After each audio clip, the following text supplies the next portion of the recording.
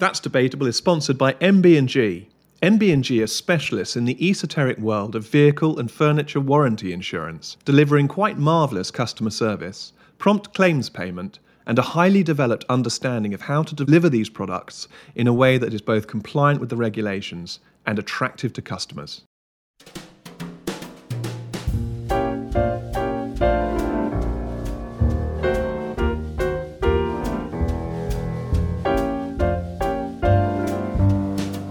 Hello and welcome to That's Debatable, the weekly news podcast of the Free Speech Union.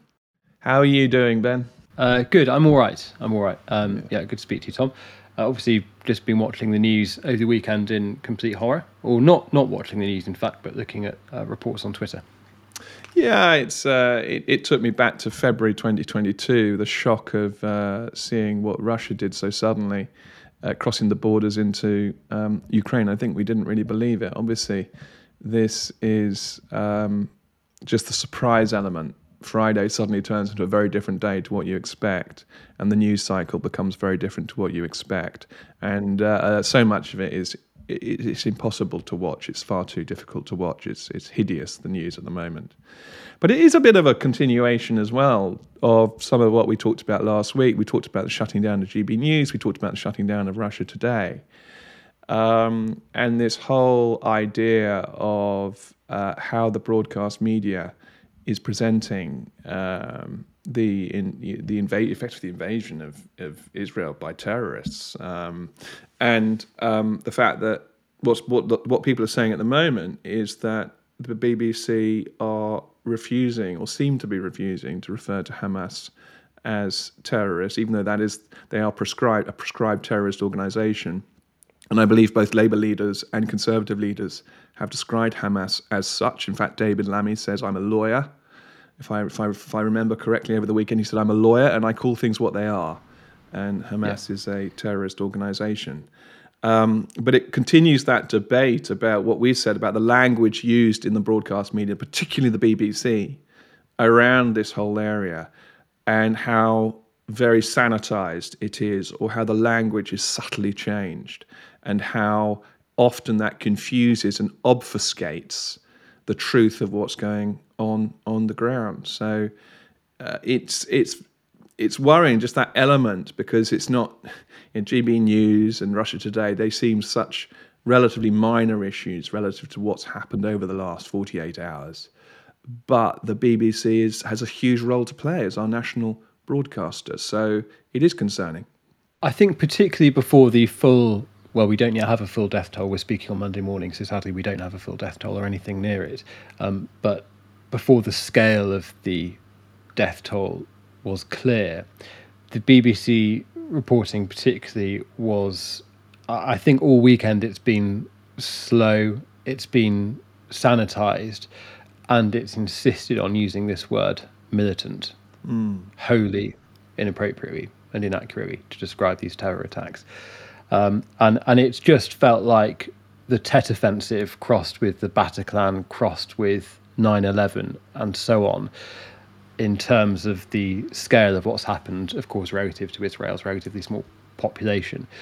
So it's been absolutely awful. And now there are, we've seen these scenes of demonstrations and protests and so on going on in capital cities across the West, welcoming essentially the attacks and what's happened.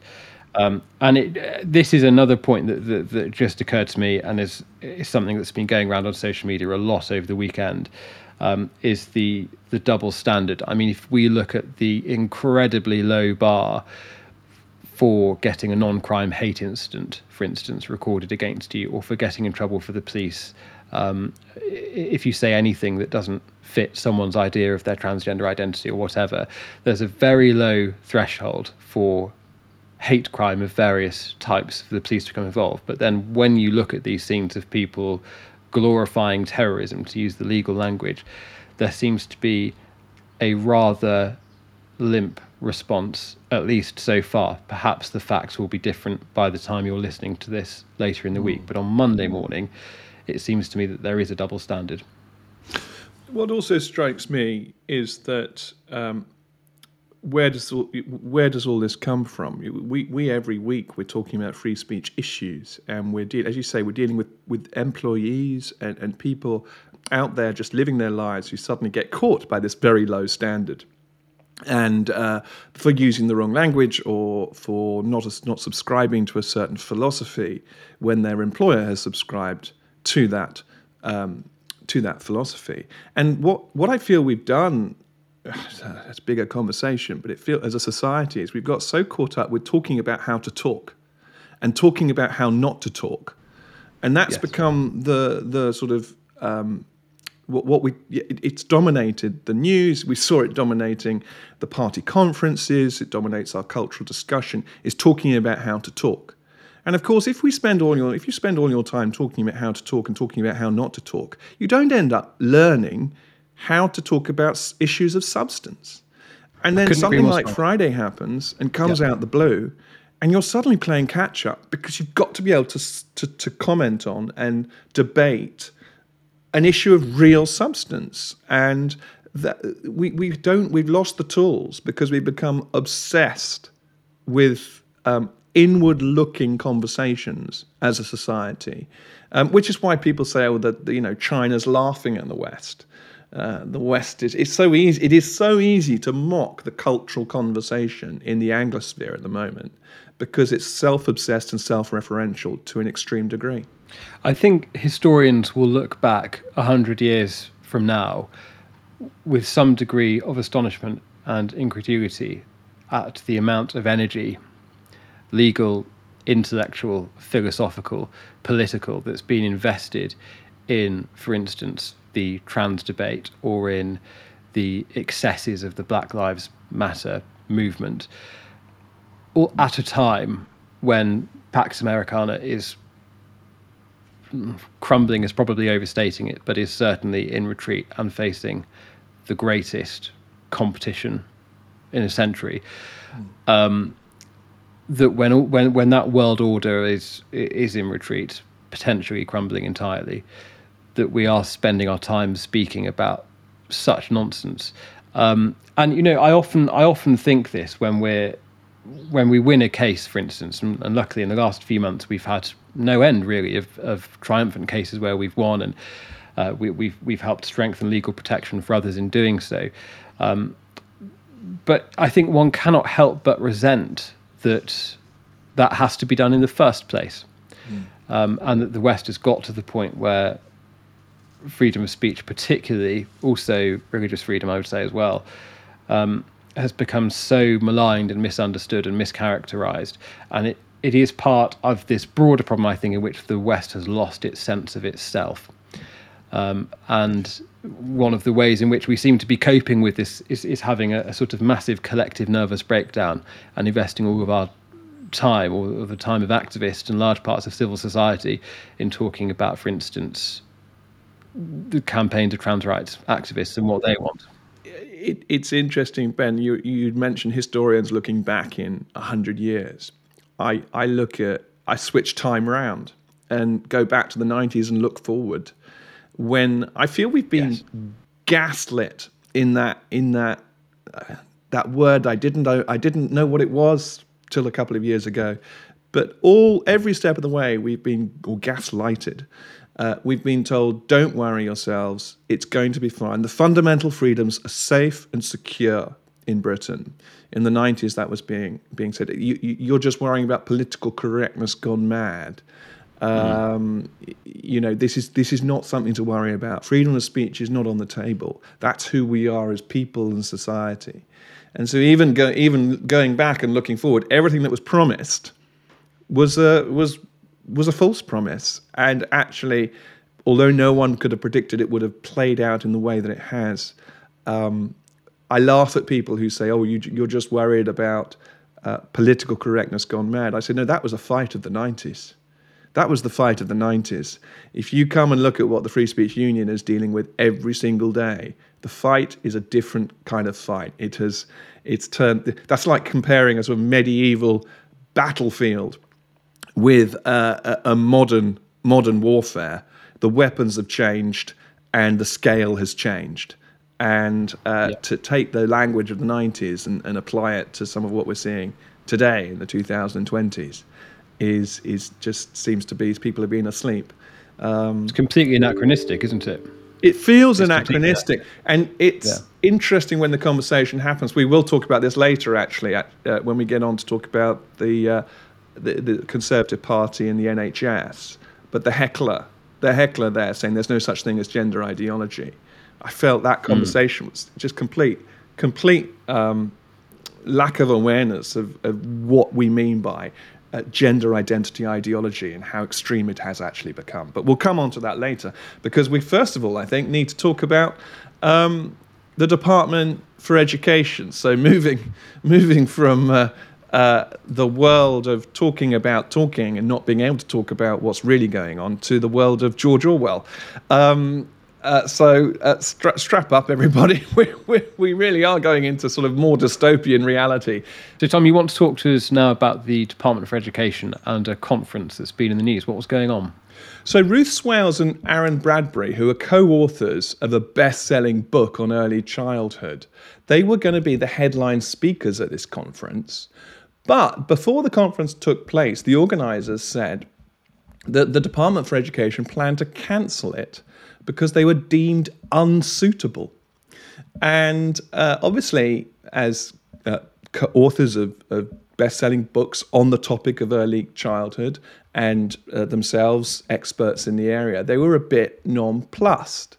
And so eventually the event went ahead, but only after they threatened legal action. So legal action on the Department for Education. So as usual, it required a fair amount of robustness to push back against this strange request that the conference be cancelled. And it went ahead. However, after the event, the two co-authors, so Ruth Swales and Aaron Bradbury, were curious as to why they'd been labelled unsuitable. And so they took one of the, as we call it, one of the tried and tested techniques that we at the FSU have been mentioning to our members, which is a subject access request. It requires the Department for Education to disclose information held on Miss Swales in this case. And the results revealed that the Department for Education had actually been keeping a file on her, including details of critical posts on X, or Twitter as it is, about Ofsted, commentary on the fact that she had liked posts promoting guidance on teaching young children that was written by practitioners rather than the government. So this is really strange stuff. But then a bunch of other educationists then, in solidarity with Miss Swales, went and did the similar thing to themselves. At least 9 individuals have now received very lengthy files on their views and their social media activity. And so what this means is that the Department for Education has been monitoring people's social media account and putting together files on them. And it, quite understandably, those who are seeing these files are absolutely outraged. But it's not the only department, Ben, to have done this. That's the Department for Education. There was also a chemical weapons expert, Dan Cazzetta, was disinvited from giving a keynote speech at a Ministry of Defence conference. Again, the organisers vetted his social media channels and identified the social media posts that criticised the government. And so it is just like George Orwell's Ministry of Truth, but that we're seeing. If you say the wrong thing, or you're out there in the public square criticising the authorities, criticising the government, then you may well get labelled. You may get that black mark against you. And but it goes further than that, because actually there were actually 16 departments, so the MOD plus 15 other departments, 16 total departments that had these policies, what they call their due diligence policies for speakers and events that the departments are putting on. So 16 departments had this, and they have now been withdrawn. Thank goodness there is some good news here. They have now been withdrawn for review. But I don't know whether to be surprised by it, Ben. Again, I think I'm surprised by the scale of it. I'm not surprised that it's happening. But to have this infect, this view of due diligence policies, again, an innocuous label, but having real life implications for experts in their field who may be coming to an event organised by the departments, it's very worrying. And Tom, just to clarify, we see frequently in the case of Anna Thomas, for instance, the Department for Work Pensions former civil servant that we helped at the Free Speech Union, we do see many cases where the civil service is running biased, politically partisan training, or where departments are disseminating politically biased material, and so on. This is a long-running and increasingly well-documented problem. The Telegraph have run various articles about it over the past couple of weeks in different departments, for instance, and in the military. But this isn't that. This isn't somebody who was coming in to deliver training to civil servants that civil servants might have found objectionable. This was somebody, or two experts in the case that was reported in The Guardian, who were coming to go speak at a conference for which they were eminently qualified and suitable. And merely because they had criticised government policy in the past, the DfE disinvited them. That's correct, isn't it? That's right. It's their policy for vetting external speakers at government-run events. That's the policy that is at the heart of this.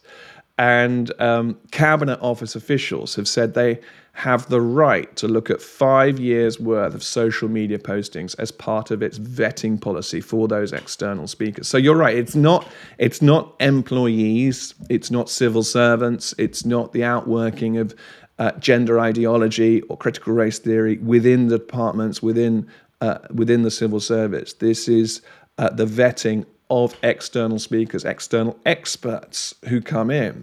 And you can understand there needs to be some vetting. I mean, we don't want terrorists coming and talking at events or given a platform. We don't want people who are clearly going to say things that are illegal or going to completely undermine something. I mean, that's difficult to work out in practice. But you want to make sure it's a proper expert. I get that, who is going to say things that are related to the topic at hand, but maybe controversial. There's nothing wrong with controversy, but it seems that if you criticise the government, if you are an expert and say, I'm not sure the government quite got that right, or I'm not sure the government quite got that right, and it's an event organised by the government, there's this sense of overreach again. And of course, this is all setting a precedent for the Labour government that we are not all but guaranteed, but very likely to have after the election. Yeah, and the it's interesting because in one of the dossiers, I suppose, is the only word for what people who put in their subject access request. It's the word that describes what they received. In that dossier was some fairly puerile backwards and forwards between members of the department. In this case, this was again back at the Department for Education, puerile correspondence between DfE officials, with one email accusing her of having an axe to grind. This is actually a totally different educationalist called Carmel O'Hagan, along with details of who she'd been interacting with online, all neatly packaged up in every Orwellian bureaucrat's favourite piece of software, the Excel spreadsheet. One thing that occurs to me, though, Tom, is that I wonder if, because there has been so much backlash, quite rightly, against the kinds of training I've described and the kind of partisan stuff that's been going on in the civil service, I wonder if this kind of vetting has become a kind of overcompensation. So civil servants have got it into their minds that that ministers are unhappy with this type of training and these kinds of speakers coming in to heckle civil servants, that kind of thing. And that has been sort of transmuted into any criticism of government is now thought to be problematic. I wonder if that's part of it, where there has been an overcompensation. I don't know. Well, I wonder if criticism of the government as well, you may be right. I think a lot of this comes back to the sort of COVID-19 nudge theory, thou shalt not criticize the policies, period. And as we always do, we don't get into the details of the debate, but without a doubt, it became a time when criticizing the prevailing narrative openly, and particularly as a professional, was noted. At the very least, it was noted by people, by policymakers, and by people in positions of influence. And at worst, it was people were shut down, shadow banned, or we talked about, what was it, the Twitter censorship complex, the industrial censorship complex of Twitter at the time. And I think the trouble is that, and we talked about income tax before, coming and never going. Governments get into the habit of doing things, and they don't know how to stop doing things. It takes a real strong hand on the tiller to say, we did that temporarily, and now we're going to stop doing it and give back more autonomy to not just our citizens, but to those organising events, to our experts, to our esteemed citizens, and trust them to be good at what they are good at. And so long as they're not yet prescribed or whatever, let them come, let them talk, let them debate, let them have the conversation, and let them criticise the government. But we seem not to be swimming in those waters anymore, I think, Ben. So it may well be. I think that's almost too small. The idea that there's been enough pushback against gender ideology and critical race. We know it because we work in that particular part of what's going on. But I'm not sure it's necessarily that well understood more broadly. What is understood more broadly is what came out of the 2020, 21, 22 time of the way government operated. Yeah, and by the way, I would say, Tom, by way of agreeing with you, that I don't think that is a sort of cranky or conspiratorial thing to say. I think it is the general pattern that crisis, be it pandemic or war or emergency of whatever kind. You saying I'm not a swivel-eyed loon? I am saying that, but it generally increases. A statement I may have to withdraw. You may regret one day. Yeah, I think as a general pattern, these things do increase the power of the state, and once the state has these powers, it's very difficult to give them up. And I think that's the general pattern you could safely observe from particularly the last 150 years, I would say. I'm getting dangerously close to complaining about the Napoleonic origins of income tax. And how I mentioned income tax, and I was worried you would notice I mentioned income tax and pick up on it. It's still due to be cancelled. I think it's on the to-do list, Ben, still due to be cancelled at some point. But Ben, you wanted to talk about Professor Eric Kaufmann, which is, again, without getting too depressed about the state of free speech, I think this is a very positive move. So do you want to tell us what's happened there? Yeah, it is. So just by way of introduction for anyone who's not heard of him, I suspect most listeners probably will have done, or we've seen him commentating on events or writing. He's written a lot about immigration, mass migration, white flight, and authored a book in 2019, White Shift, Populism, Immigration, and the Future of White Majorities. And he comes at all these things, I would say, whether you agree with him or not, from a reasonable, sensible, evidence-based perspective. He's not trying to stir things up. He's not a sort of rabid populist in any way. He's an academic who speaks in very sober, calm, reasonable terms. And I would recommend his writing. It's really interesting stuff. Anyway, he's had a long-running battle. He's been facing this campaign for, I think, the best part of 5 years. From University of London, he was the head of politics at Birkbeck.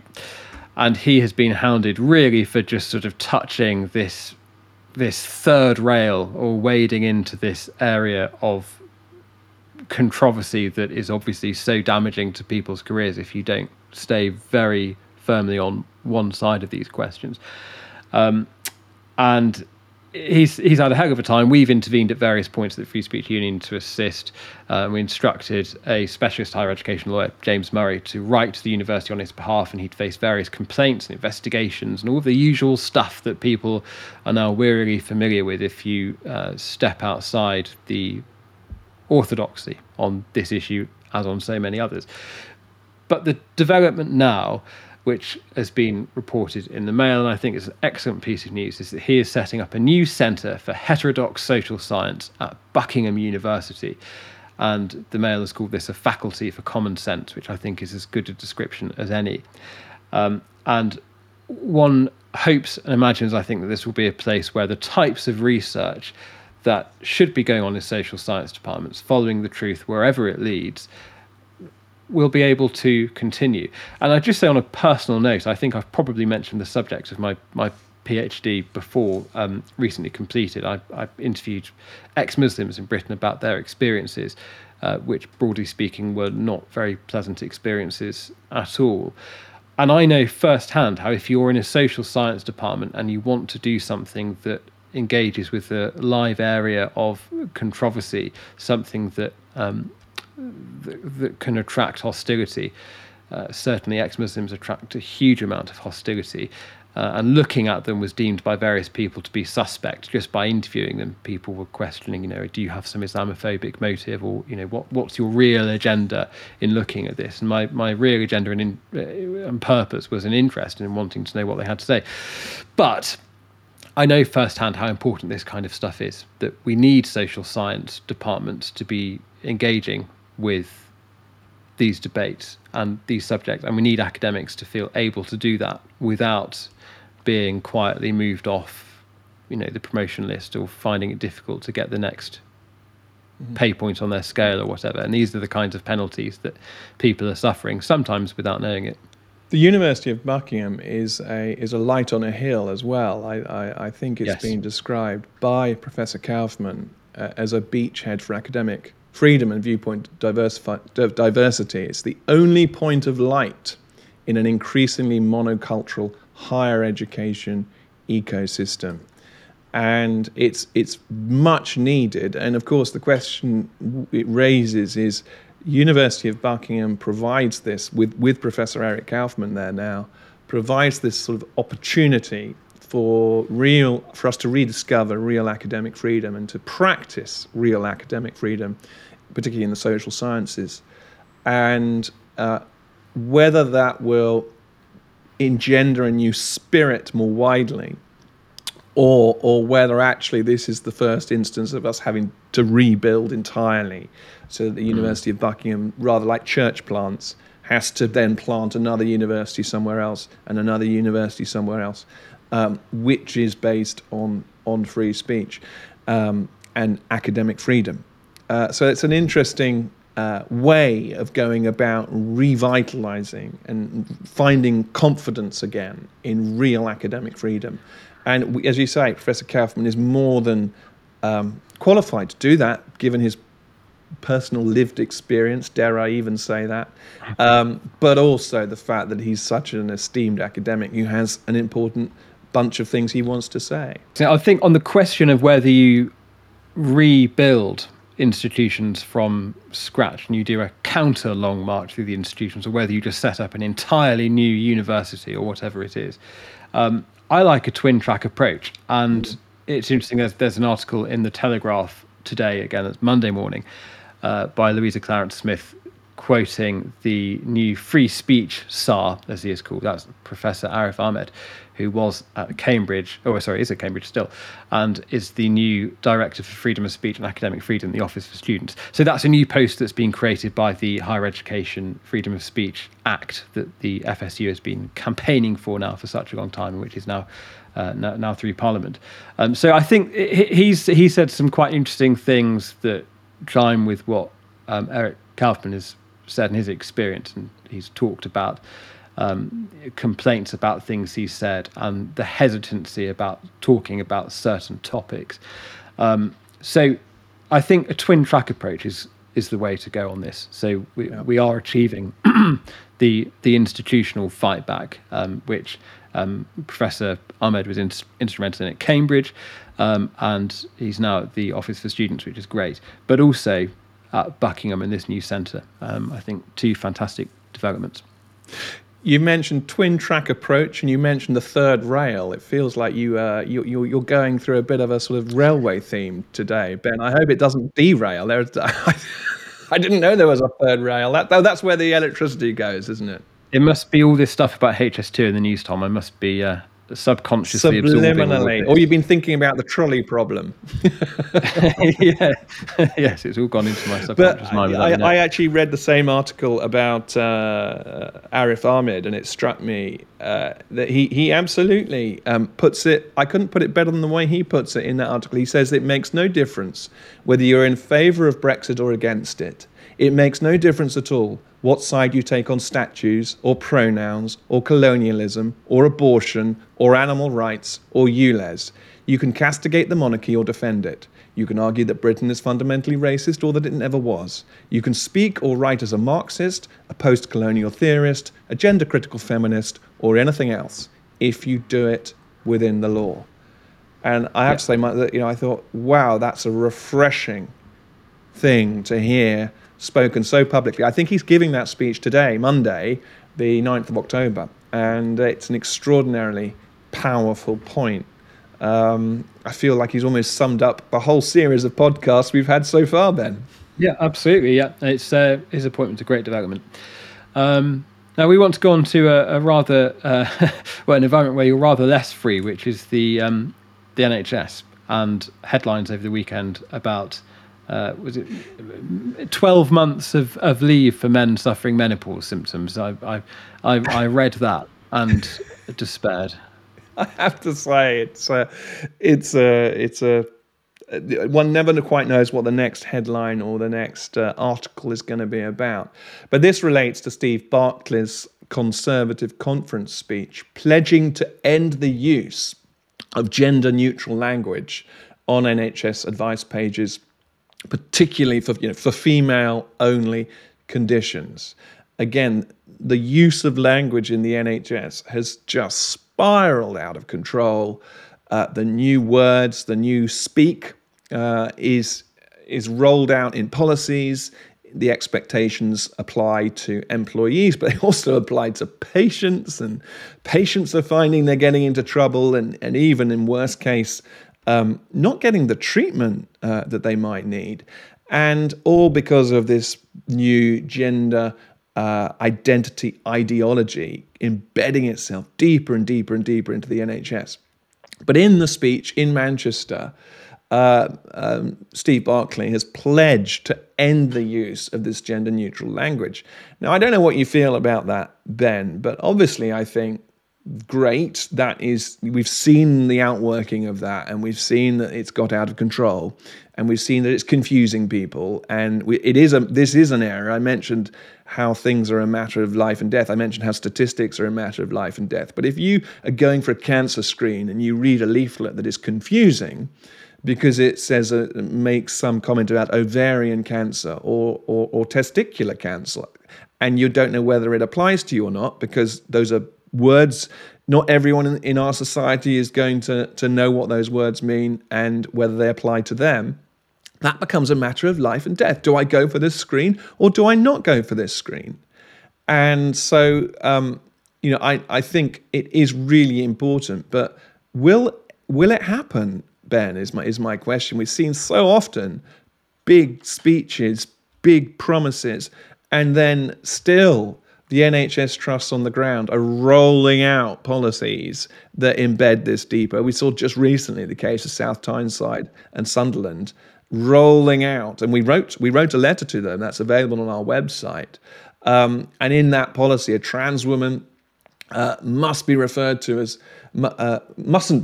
to as he if that trans woman has requested the use of she. Refusing to use the pronouns of a colleague, all of that is deemed transphobic and will not be tolerated in any form in this policy.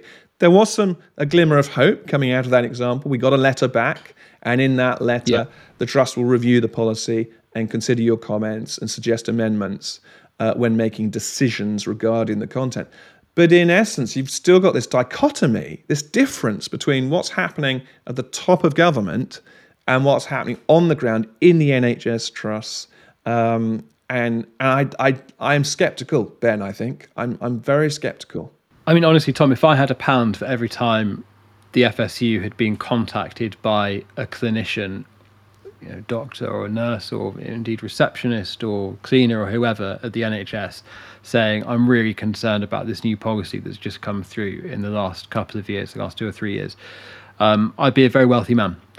And, you do get sick of reading these things because it's the same belligerent, politically partisan rubbish that is just being pumped up by equality committees and groups of staff allies and all the rest of it. So it's great that the government has noticed that this is going on, and is talking about trying to put a stop to it. The concern I have with anything to do with the NHS, and we talked about this I think last week, just in terms of how modern Britain is actually governed, the immense power of quangos and agencies and so on to resist diktats or requests or suggestions or instructions from the government. Yeah.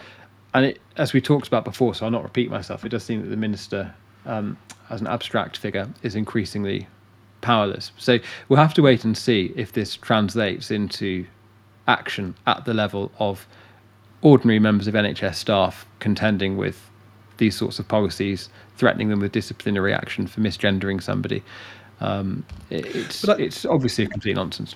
There's a couple of other thoughts I had around this, which really came home to me after the speech by Steve Barclay, because a lot of people I know were posting things on social media along the lines of trans rights are human rights, and kind of I stand with our trans brethren. And it seems to me that reaction, while potentially understandable, is a function of the fact there's been no open public debate on what this new language should be, how it should play out. Because there's been no debate, everyone is so entrenched on either side of this discussion, so that if someone says we need to step back from applying new language, then on the other side, it's listened to the fact that you're trying to debate whether I even am allowed to exist, which is not what is being said, but it is what's being heard. And this fact that we don't have the ears to hear what someone like Steve Barclay might be saying is what strikes me, and it worries me. I mean, it's interesting. There was a heckler who was removed from the conference, Andrew Boff, who said, there's no such thing as gender ideology. And again, I felt that when I listened to Andrew Boff after that talk about what he meant by that, it sounded to me like exactly what I just said. Anyone who critiques this language in the NHS in some way is saying that trans people don't have a right to exist, trans people don't have a right to receive treatment, trans people should have lesser rights than the rest of the citizenry. That is not what I hear, and that's not what's being said. It really is not saying that. It is saying that we all have rights, but we have to work out how those rights are balanced, women's rights with trans rights, and work out how they work out in practice. And to do that, we need to be able to talk. To do that, we need to be able to have the discussion. And the shutting down of debate has been this dreadful thing over the last 5, 6, 7 years. You cannot debate my existence. Well, that wasn't what the debate was going to be about. The debate was going to be about how we balance the rights of different groups in society.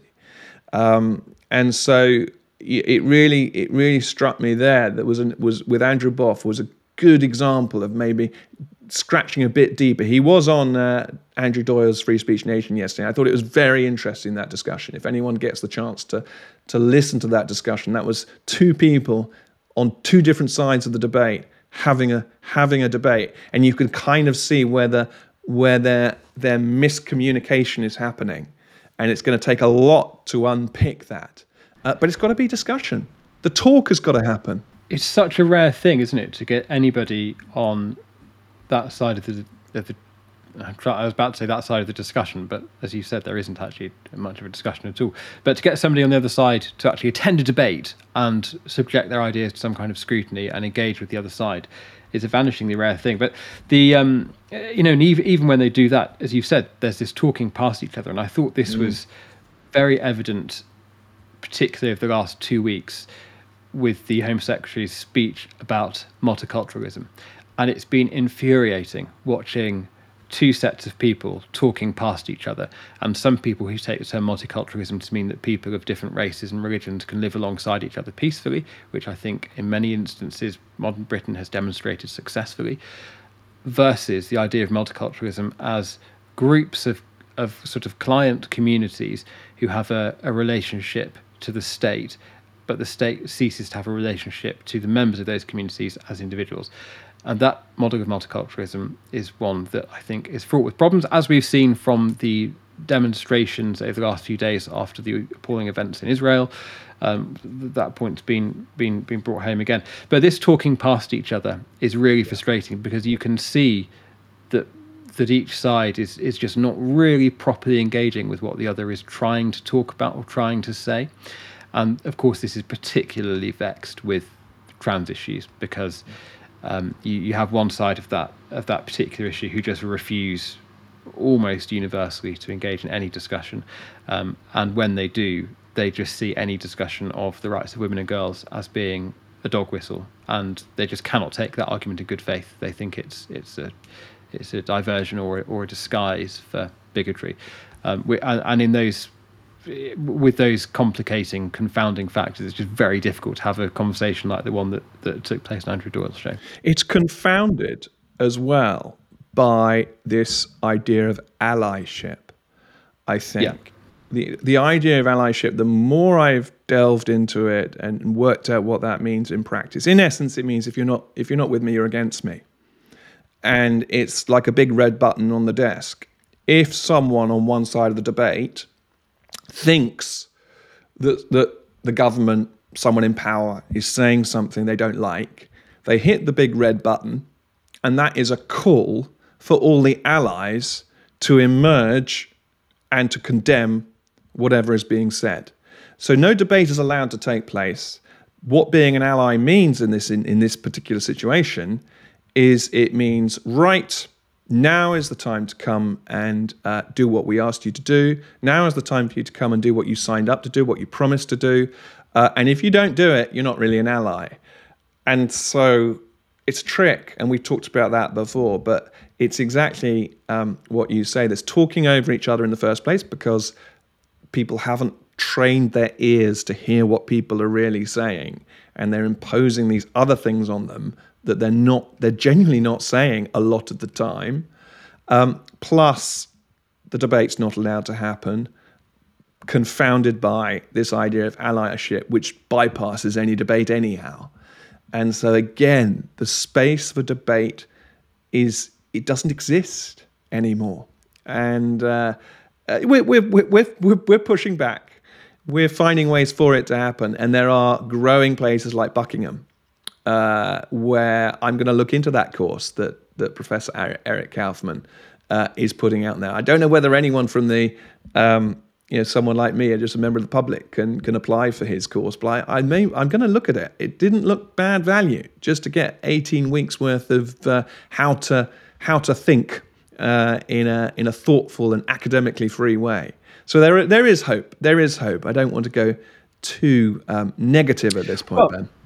In terms of creating spaces for these discussions to take place, the FSU is doing more than its fair share through our events programme, which is absolutely chocker with fantastic stuff coming up. So Tom and I, we're going to hear Nigel Farage speaking about his debanking experience and all the rest of it with Toby Young this evening. That's Monday. So it's too late to give a plug for that event, because by the time you're listening to this, that will be in the past, I'm afraid, although we did note it last week. And then we've got an appearance from Dr. Alka Segal Cuthbert, who was deplatformed from an education conference that we spoke about. I think that was last week or the week before, Tom. I can't remember now that we spoke about that. I was in my fog of COVID confusion, so I can hardly remember anything said in the last 2 weeks. So I hope I didn't say anything cancelable. You didn't. But we it was fine. Good. But on Monday, the 16th of October at 7 p.m, and all these details are on our website, she's talking about school indoctrination, which was the subject of the talk that she would have given had she not been no platform. So that is going to be really interesting. And then, bloody hell, Tom, we've got loads to read. We've got a lot more. We've got so on the 25th of October, we've got, if you're in Edinburgh, there's an FSU Edinburgh Speakeasy. Can words really hurt? Then on the 25th of October, again, organised by the Leeds Salon, What's the State of Satire? So that's the same time as the Edinburgh Speakeasy. And then that following weekend, the 28th and the 29th of October in London, there's the Battle of Ideas Festival, and there's an FSU session on online censorship and international clampdown ? And that event, that the FSU session, features Toby Young, Konstantin Kissin, Silky Carlo, Norman Lewis, and Thomas Farsi. And discount tickets are available. Put a link in the show notes. And then finally, looking ahead a bit, there's the comedy benefit, our annual comedy benefit that takes place just before Christmas. I'm sorry, we mentioned the C word. And where are we? October the 9th. I know. It doesn't feel possible, but it unfortunately is going to become more and more frequent, I think, in various circumstances. So that's Wednesday, the 20th of December. So literally on the cusp of Christmas. And our MC for the evening is FSU favourite Dominic Frisby.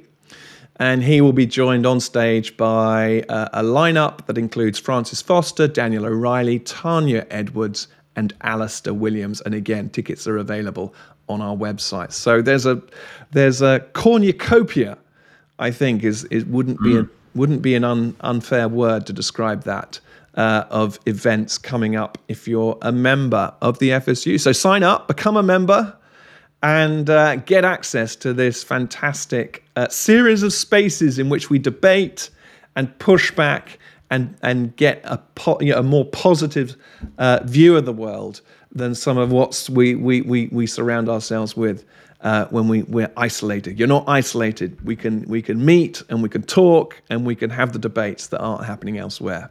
But Ben, is there anything else you wanted to add?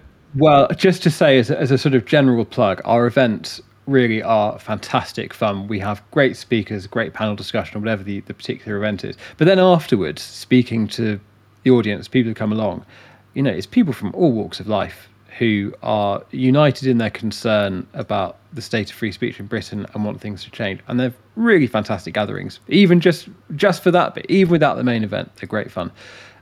So do come and say hello if you're there. And we speak to listeners all the time, actually, don't we, these events, Tom? It's really good. Really good. Always good having a glass of wine with our members. Yeah. It's really nice. Well, hopefully we'll see you soon. And I think probably that's all from us, Tom, isn't it? So I shall say goodbye. So thank you for listening, and have a good week.